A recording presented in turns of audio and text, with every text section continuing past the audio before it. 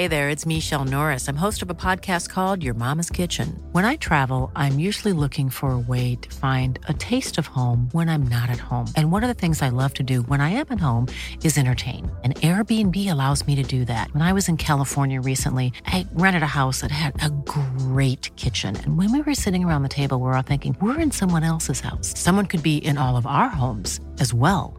If you have a home, but you're not always at home, you have an Airbnb.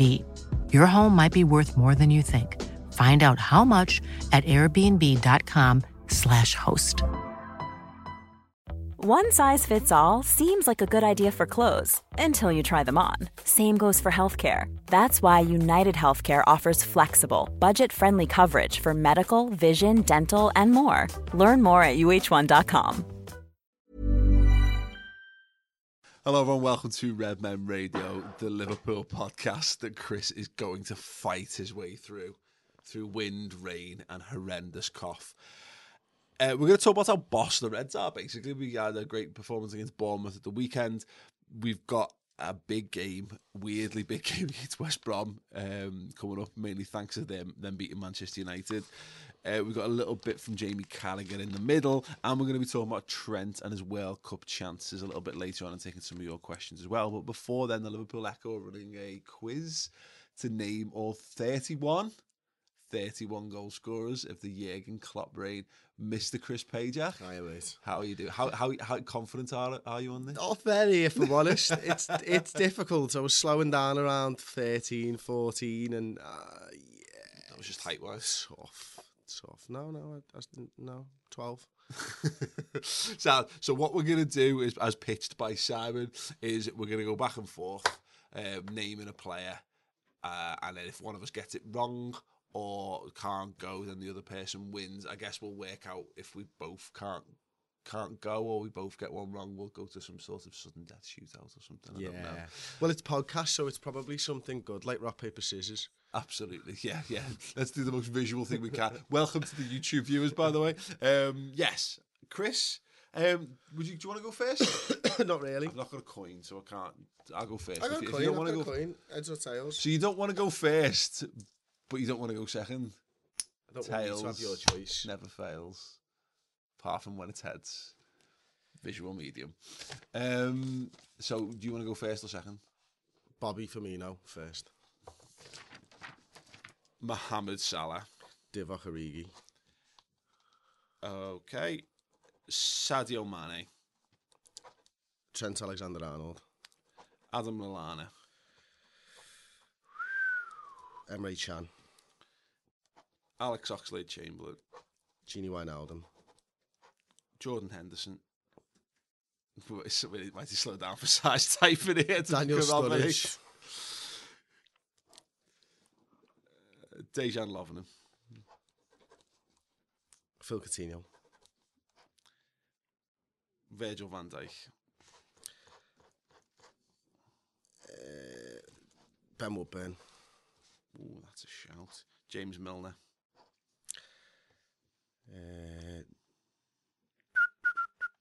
Are you into gamble territory yet? Lucas Leiva.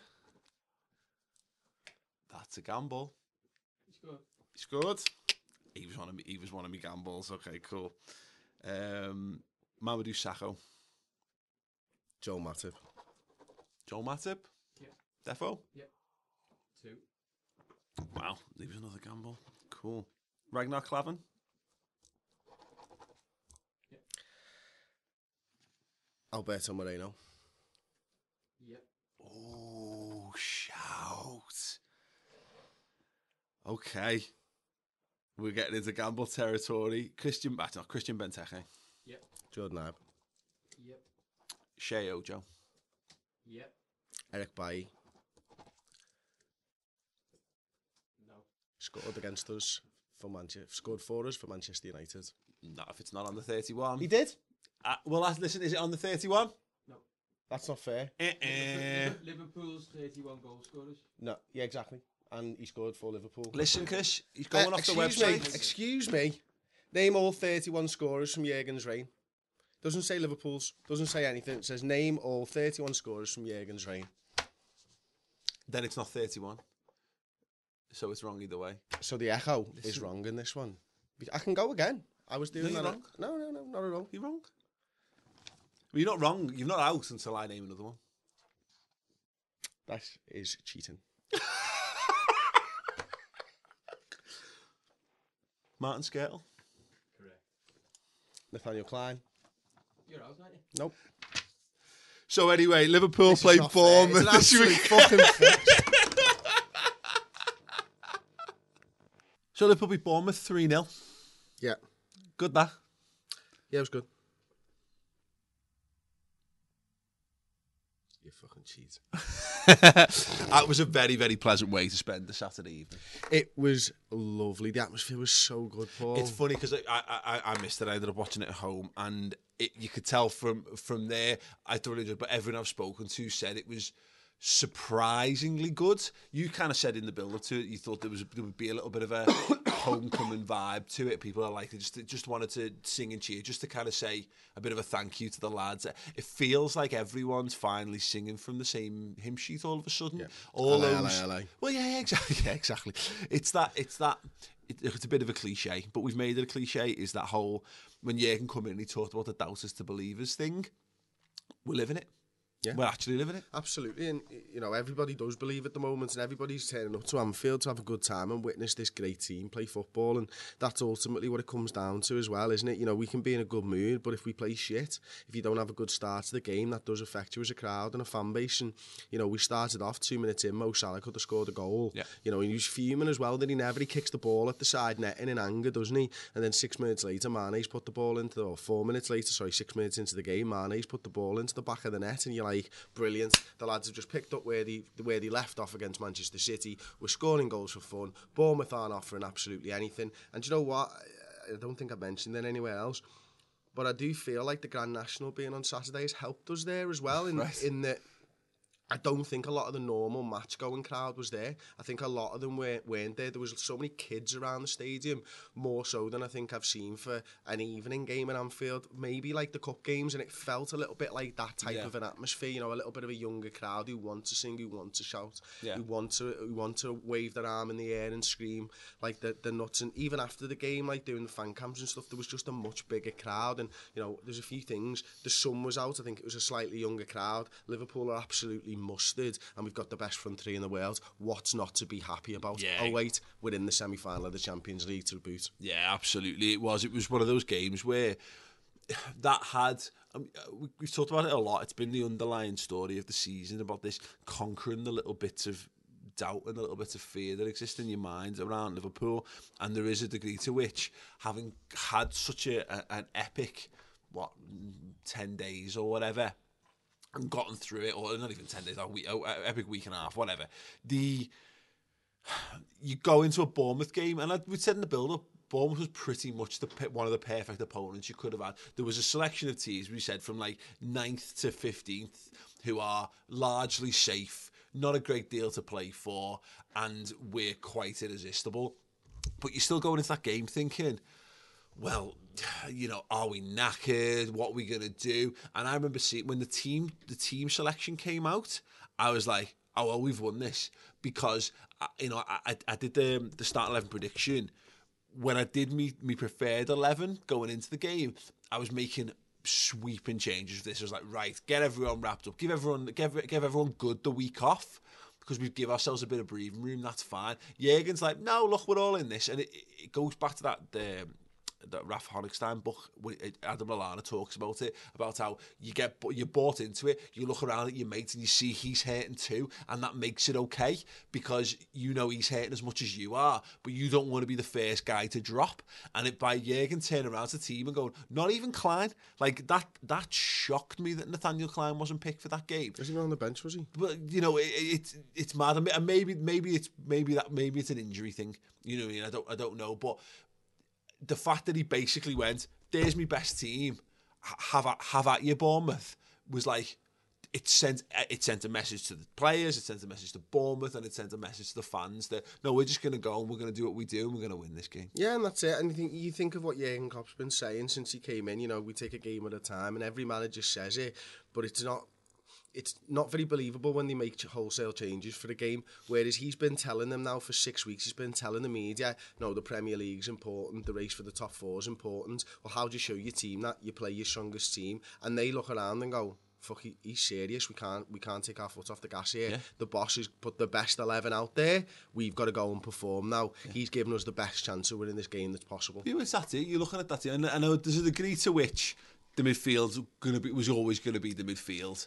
And the defence, there were a couple of... You could easily have brought Moreno, and when I say not any potential injury or whatever, notwithstanding, he could have, if Klein was fit, he could have easily brought him back in for that. He could have started a Claver, etc. But I think it's the front three thing. I'm sure Danny Ings and Dom Solanke would have had one eye on this game, thinking, that'll be for me, that. I'll get a little look in there, I'll get another chance like I did in the derby, and that'll be it. The second that he picks that front three, including Mo Salah, that the rest of the team are like, well, shit. When did he bring Dom Solanke on? 91 minutes. Yeah. 91 minutes, we were 3-0 up. He could have quite easily, I think we scored the second goal in the 69th. You could have quite easily put Dom Solanke on at 69 there and given him 20 minutes. But that's not Jurgen Klopp. That's not what he wants to do. He said it and we didn't believe him. I've rotated my players enough in the early part of the season that I don't have to now. 91 minutes after Bobby Firmino scores, he brings Dom Solanke on. And that tells you all you need to know. Yeah, no, absolutely phenomenal in the way we've done that. And the way we went about the game, I thought was absolutely outstanding. And it was great in commentary on the TV. Owen Hargreaves was doing the colour commentary for BT, and he just loved Jordan Henderson, and it was really refreshing to hear someone come on, and it helps because effectively Henderson's playing in Hargreaves' position, so he'll have a better understanding of that than most, than some 40-year-old winger snide having a go or whatever, or a very nice way to talk about Steve McManaman. I was talking about I was talking about Steve McManaman. Steve McManaman's fine, but you get it from a lot of the players and ex-players, and they don't back Liverpool as much, or players as much as they should do, whatever. But it was great to hear them effusing. And to be fair, it wasn't unfounded. Jordan Henderson was fantastic in that game. Yeah, he was, so much so that we did the stats and tactics on him this week, didn't we, on the website and stuff. And we just highlighted some of the stuff that he was doing, and not just him now as well, Paul, the midfield. And I watched that game back with a fresh set of eyes on Monday, and looking at the way the midfield plays compact when they need to play compact, and then sort of expands and then they contract and stuff like. And you can understand that Wijnaldum, Ox and Henderson midfield, it's not full of star-studded names. Yeah. It's not like Manchester City's midfield with De Bruyne and Silva. But you know what? They got the better of them first and foremost. Yeah. And each person understands their job role. And there was a lot of, there was times where Jordan Henderson was playing in the 8 and Ox was playing in the 6 during that game. Yeah. And you're looking at it and you're going, wow, we talk about the fluidity of the front three all the time. Can we just appreciate just what the midfield's been able to do over the last few weeks as well? And not only that, the confidence that I think is running through this side now, because when your backs are against the wall, we shut Manchester City out in that second half in the first leg. They didn't score after 1 minute into the second leg, and there was backs to the wall defending there, and it's down to the defence, it's down to the midfield, and it's down to the forwards, and they're looking at it and they're going, well, if we sit in here and protect the 2-0 lead, they're not breaking us down, because Manchester City couldn't break us down, and they're the best team in the league. It's true. What you say about the midfield, it's funny, because when I was writing the agenda for this last week, we totally freestyled it, didn't we? We just sat down and talked because it was a bit raw after the second leg of City. So the last time I actually wrote an agenda for this was after the first leg, and I had combined 11. Their midfield is head and shoulders above ours. And you're dead right. It's funny that you wouldn't argue Kevin De Bruyne and Silva, the quality of them, but it's that sum of its parts thing. And you're dead right. There's a point now where we've actually forgotten how good Gini Wijnaldum is, I think, in the last few weeks, because he had that illness and he was missing for a couple of weeks, and he missed a couple of really crucial parts of the season. And that's when Oxlade-Chamberlain's step back to the fore. Milner's just been absolutely class in that period. We've forgotten just what a tidy and what a useful midfielder he can be, and it's coming off the back of the Man City stuff. Second half in particular, when he found his footing. He was great. Jurgen clearly loves him as well. And I think what we're starting to see, it was a point made by, I think I was talking to my dad about it, or maybe it was, anyway, that Wijnaldum actually played it really safe in this game, but he was just very tidy, he was very economical, ends up with the perfect pass completion. And yet we were starting to be able to appreciate Gini Wijnaldum for what it is. And I think that goes throughout the entire squad. No one's asked anymore that Gini Wijnaldum doesn't score 15 goals a season, because provided the midfield all works, who gives a fuck about the output? Because ultimately, if Liverpool are winning and Liverpool are successful, we don't need to cast jealous eyes at Man City's midfield anymore. No, not at all. It's about scoring goals for the team, isn't it? And our front three have scored 82 goals for the team this season so far. And, you know, if Wijnaldum picks up 5, it gives a shit. You know, it genuinely doesn't matter. And it's funny, we do this all the time with players. It's not just Gini Wijnaldum. Whenever they go missing or they get an injury or, you know, they're not on the side, we just think they're shit for some reason. And we forget that actually they're all good players and they can all do a job for this side. And it's Jurgen's role to find a place and to find a place where that player is suitable. And Gini Wijnaldum was brilliant. And, you know, I looked at a lot of his passes. He made 42. You're right. It was 100% pass completion on the day. He completed all 42 of them. Yeah, there was lots of sideways balls, but he played 4 key passes during that game as well. And you don't play 4 key passes by just playing sideways balls. You know, you're doing a job for the team. And what I really loved about it, and I went into this a little bit in depth on the stats and tactics, was Bournemouth at times were playing 2 banks, and, you know, and then Defoe was sort of the man who was trying to come out to the ball. And what I really enjoyed was watching Gini and watching Henderson just drop just above the halfway line. And we were playing the ball on the edge of the box at times, Paul, and then we'd knock it back to the halfway line. Now the crowd's not getting on anyone's back because we're 1-0 up there early in the game. And what all that did was Bournemouth's midfield pushed out and Bournemouth's defence pushed out and spaces opened up, and then those 2 midfielders played through the lines into Salah's feet or something like that, and Salah's got 10 yards of space around them because the midfielders just pushed up. And I wonder whether we're going to see that over the next few weeks, if that's how we're going to break low block sides down. Not like Manchester City tried against us, where they just kept piling fellas forward. We actually went the other way. We pulled them back. Their midfield comes out, and then a couple of passes and you're in. And it was a really cool little evolution that I noticed against Bournemouth that I don't think we've done before. And what's amazing around it as well, it goes back to the rotation thing, is that cast your mind back a year, just a year, and we were dead on our feet at this time last season, absolutely goosed, and this side was lying on the ground, digging its fingernails into the road in front of it and dragging itself along. I'm looking at it now and I'm like, Oxlade-Chamberlain looks like he's just started. You know what I mean? Like, he just looks fit and fresh and vibrant.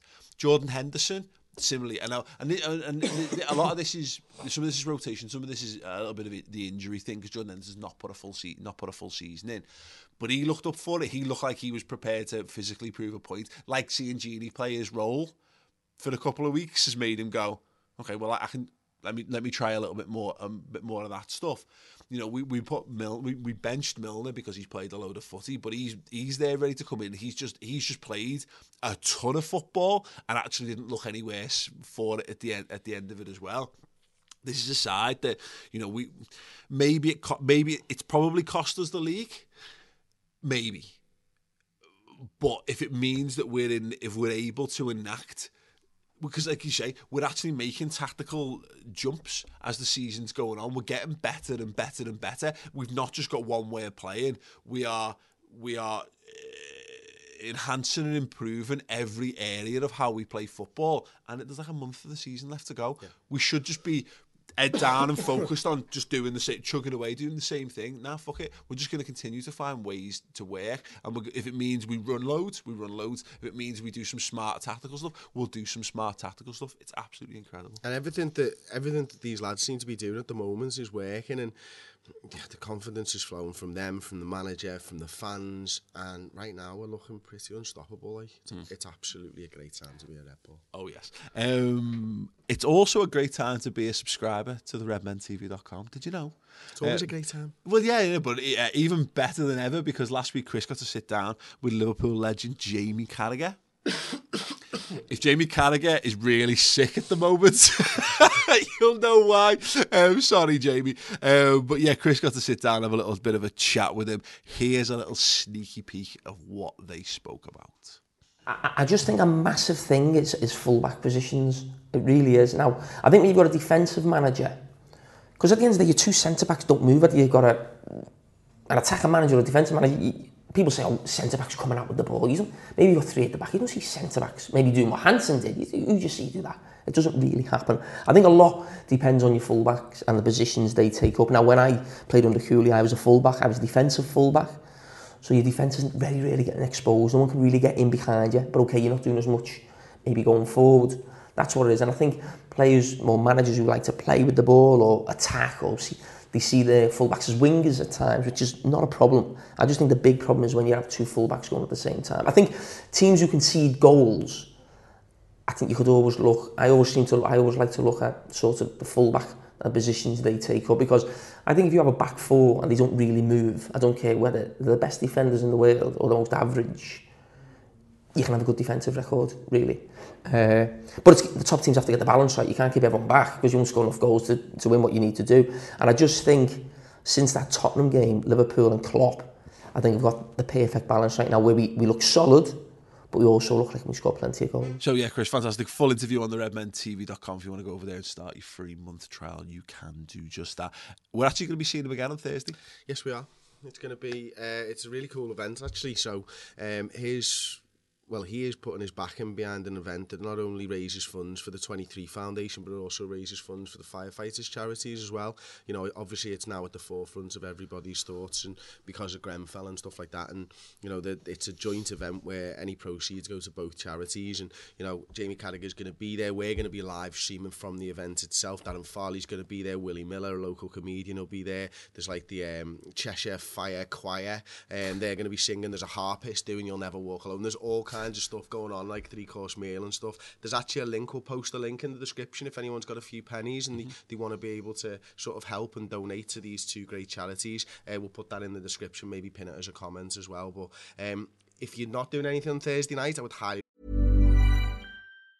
Hey, I'm Ryan Reynolds. Recently, I asked Mint Mobile's legal team if big wireless companies are allowed to raise prices due to inflation. They said yes. And then when I asked if raising prices technically violates those onerous 2-year contracts, they said, what the f*** are you talking about, you insane Hollywood ass f- So to recap, we're cutting the price of Mint Unlimited from $30 a month to just $15 a month. Give it a try at mintmobile.com/switch. $45 up front for 3 months plus taxes and fees. Promo rate for new customers for limited time. Unlimited more than 40 gigabytes per month. Slows full terms at mintmobile.com.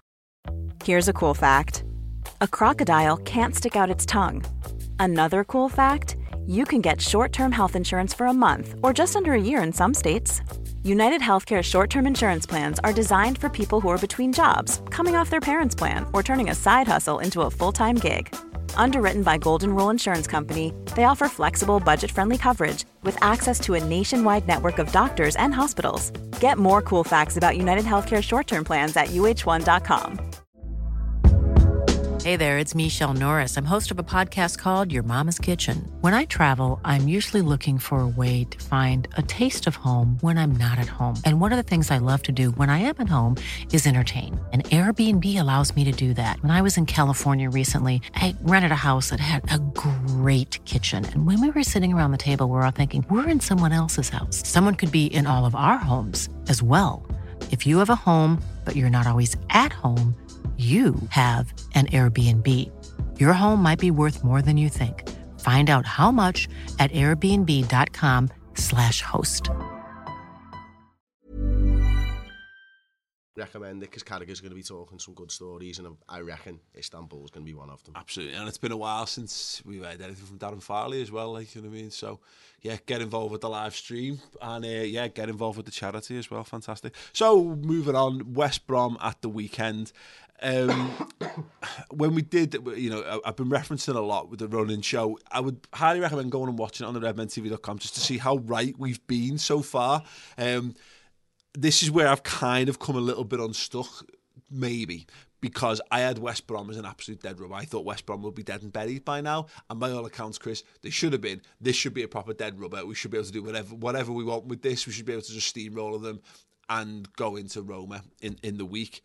We should still be able to do that regardless, but they got a great result against Man United, which means they're not quite dead yet. Yeah, I don't know. I'm happy about it, obviously. Again, I don't think it is a dead rubber because I don't think Bournemouth was a dead rubber. I think Jurgen Klopp will make a couple of changes for this game, but ultimately they'll have had a week off by the time West Brom comes around, and it wouldn't shock me to see a really full strength side again. Yeah. You know, at the end of the day, there's no travelling before the next game against Roma. That's a big thing for us, I believe. You know, and Roma have got a game tomorrow night, Wednesday, and they've got a game at the weekend. I think it's Saturday. So they're coming in, you know, fighting for top four as well. Roma, they've had a draw with Lazio. Inter Milan are on their tails. They're level on points with Lazio, fighting for top four and Champions League qualification themselves. They can't take their foot off the gas either in their league, and they'll have just played 2 games in a week before ours, whereas we're just playing 1. So I think we go into this West Brom game with a load of confidence, are pretty much our best side, and we look to try and kill West Brom. Yeah, get them off their ways for next season. Yeah, absolutely. I'm bored of West Brom away. My point is that Liverpool are always likely to go full strength for this. It just would have been nice for West Brom to be like, well, we're done. What else? What else is there for us to fight for? Whereas there's a chance, and again, this is up for us to kill that chance. And I would back Liverpool to do it, of course. But it would have been nice for them to be on the beach, for them to be thinking, where am I getting my next paycheck from? What am I going to be doing here? Whereas there will be a little degree to which, kind of to some extent, kind of like we said about the atmosphere of us at Bournemouth, was their fans will want to give them a little bit of a cheer for going and getting the result, against Manchester United or whatever. And even though it is it's a fractional, it's a marginal chance, it just means that we might have the first half an hour of this game might be slightly trickier than it would have been under other circumstances. But as you say, I think you're dead right. This is one of those games where Jurgen Klopp probably does do what we've said. You know, it's a game at a time. He goes, right, okay, who wants to play at Roma?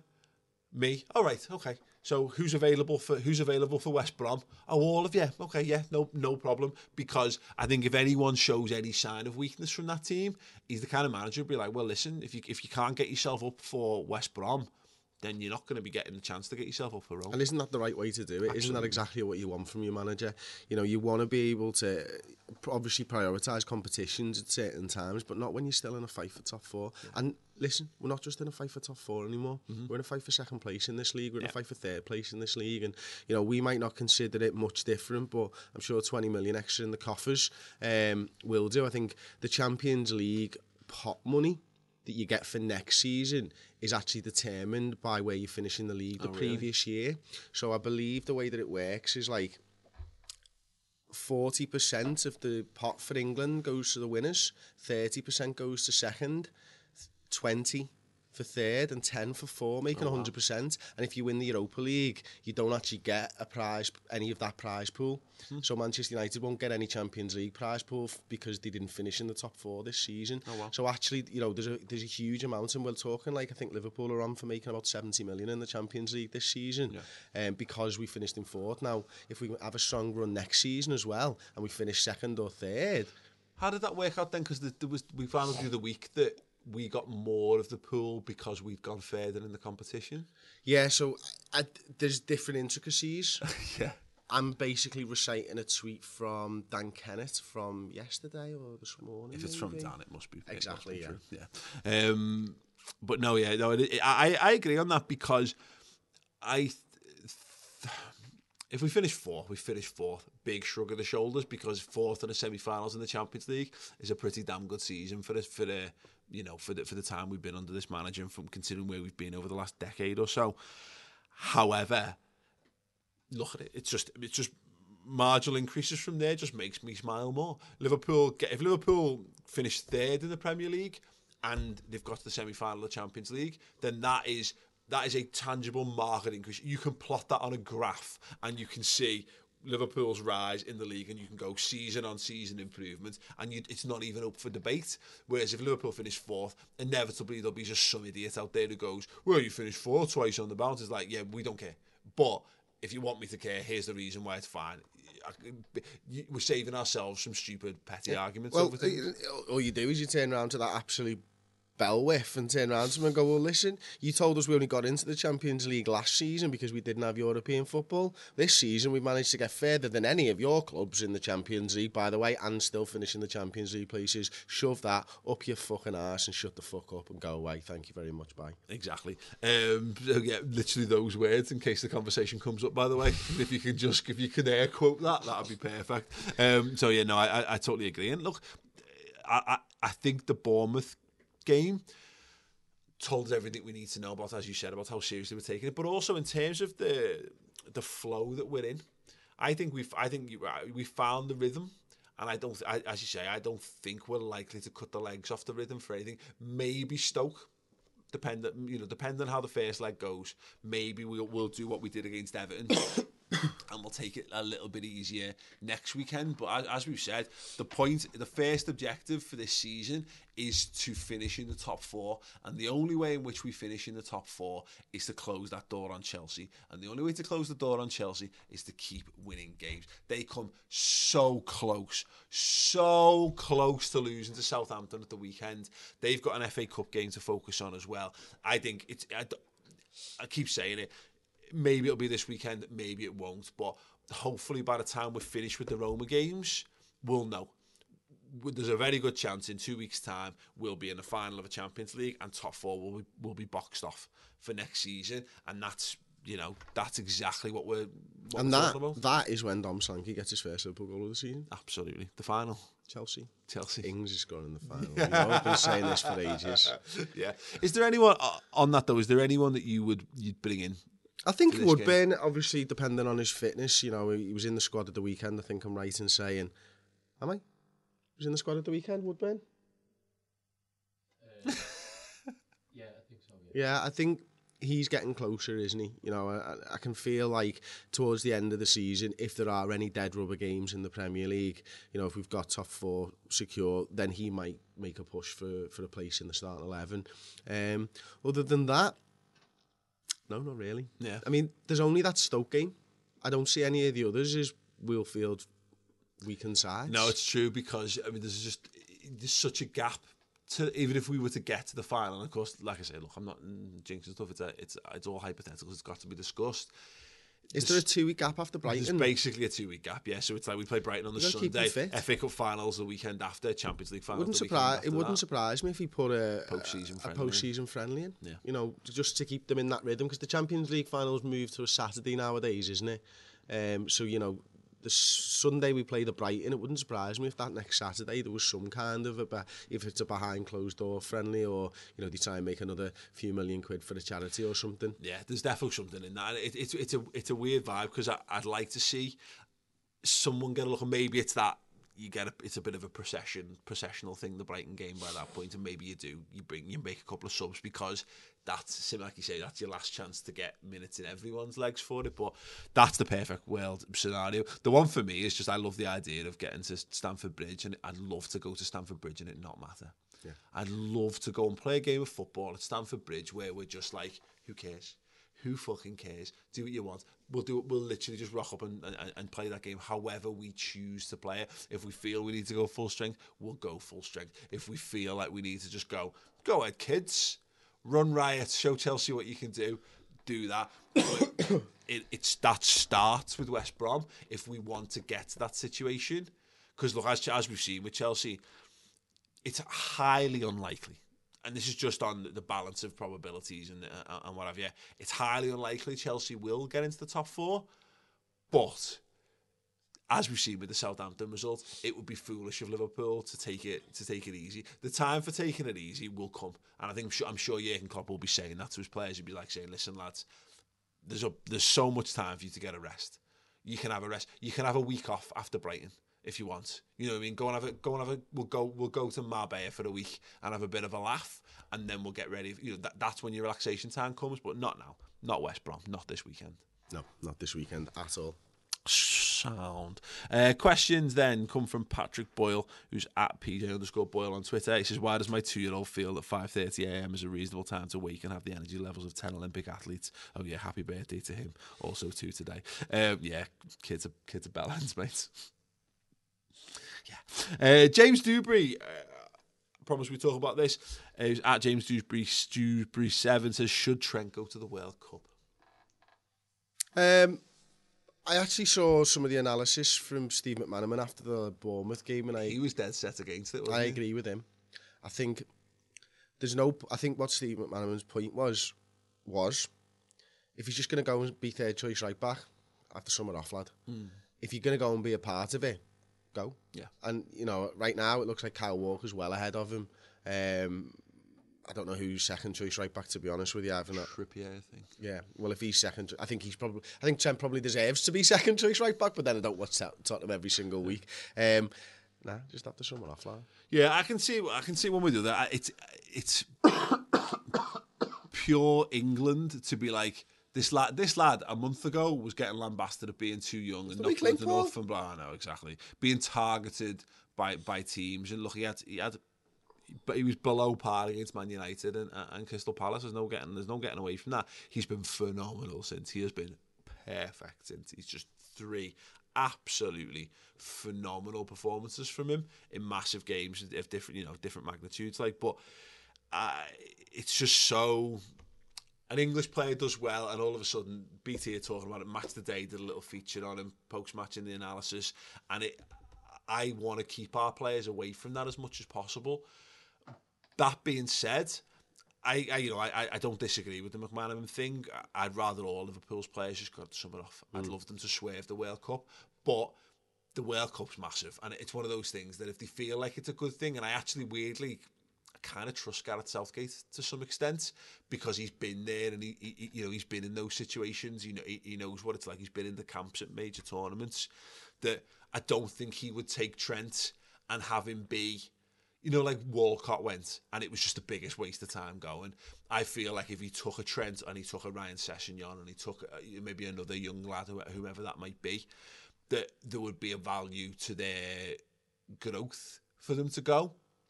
I don't see how it makes you a worse footballer by experiencing the atmosphere of being. Because look, Liverpool have had him going on match days squads when he's not been on the bench. Do you know what I mean? So there's clearly Liverpool see a value to taking people along for the ride on stuff. But I would like every Liverpool player to get to the end of the season and get the best possible holiday that they can have. I think for me, he's probably got, if he's good enough, which he is, 3 World Cups after this one. 23 he'll be for the next one, 27, 31 maybe. Yeah.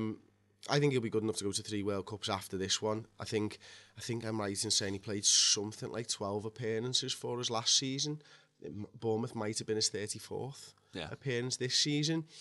If you want to see the best of Trent Alexander-Arnold next season and the seasons beyond, you don't overwork young players. Yeah. And, coming off the back of his most intense season ever, and not just from a physical standpoint, but also from a mental standpoint, the work that he's been doing this season to train up and to compete against some of the best wingers in absolute world football, to then go and not have a rest over summer seems mental, because you don't want to burn this guy out. And on your trust thing with Gareth Southgate, I kind of share that opinion, although you never truly know what a manager of an international side is going to do until they get the pressure of a World Cup or a tournament under the belt. Because he shows the right things now, and maybe that's me being a little bit untrusting. Yeah. But when it comes to it, like when Kenny Dalglish came in at Liverpool and he was playing the young kids, but when it came down to crunch time at the end of the season, we started to see the same old faces almost. It was the start of it. It was when he got the job permanently. All of a sudden, he had a job to lose, didn't he? So what happens to Southgate, and will he continue that? Because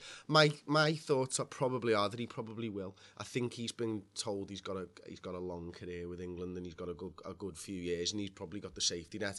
But you know what the English media is like as well. I just wouldn't want that focus on Trent right now after all the good that he's had this season, to then go and get fucking lambasted by the English press could set him back as well. It's an interesting one. Like I think Steve McManaman actually got it right. I think it was him that said, or maybe it was Jermaine Genius, which is a rare thing. JJ. Hi Alex, it's JJ. No idea who that is, mate. Could you explain? Jermaine Genius. Nope. You the lad who blamed Alan Shearer and the Newcastle players for bringing your level down?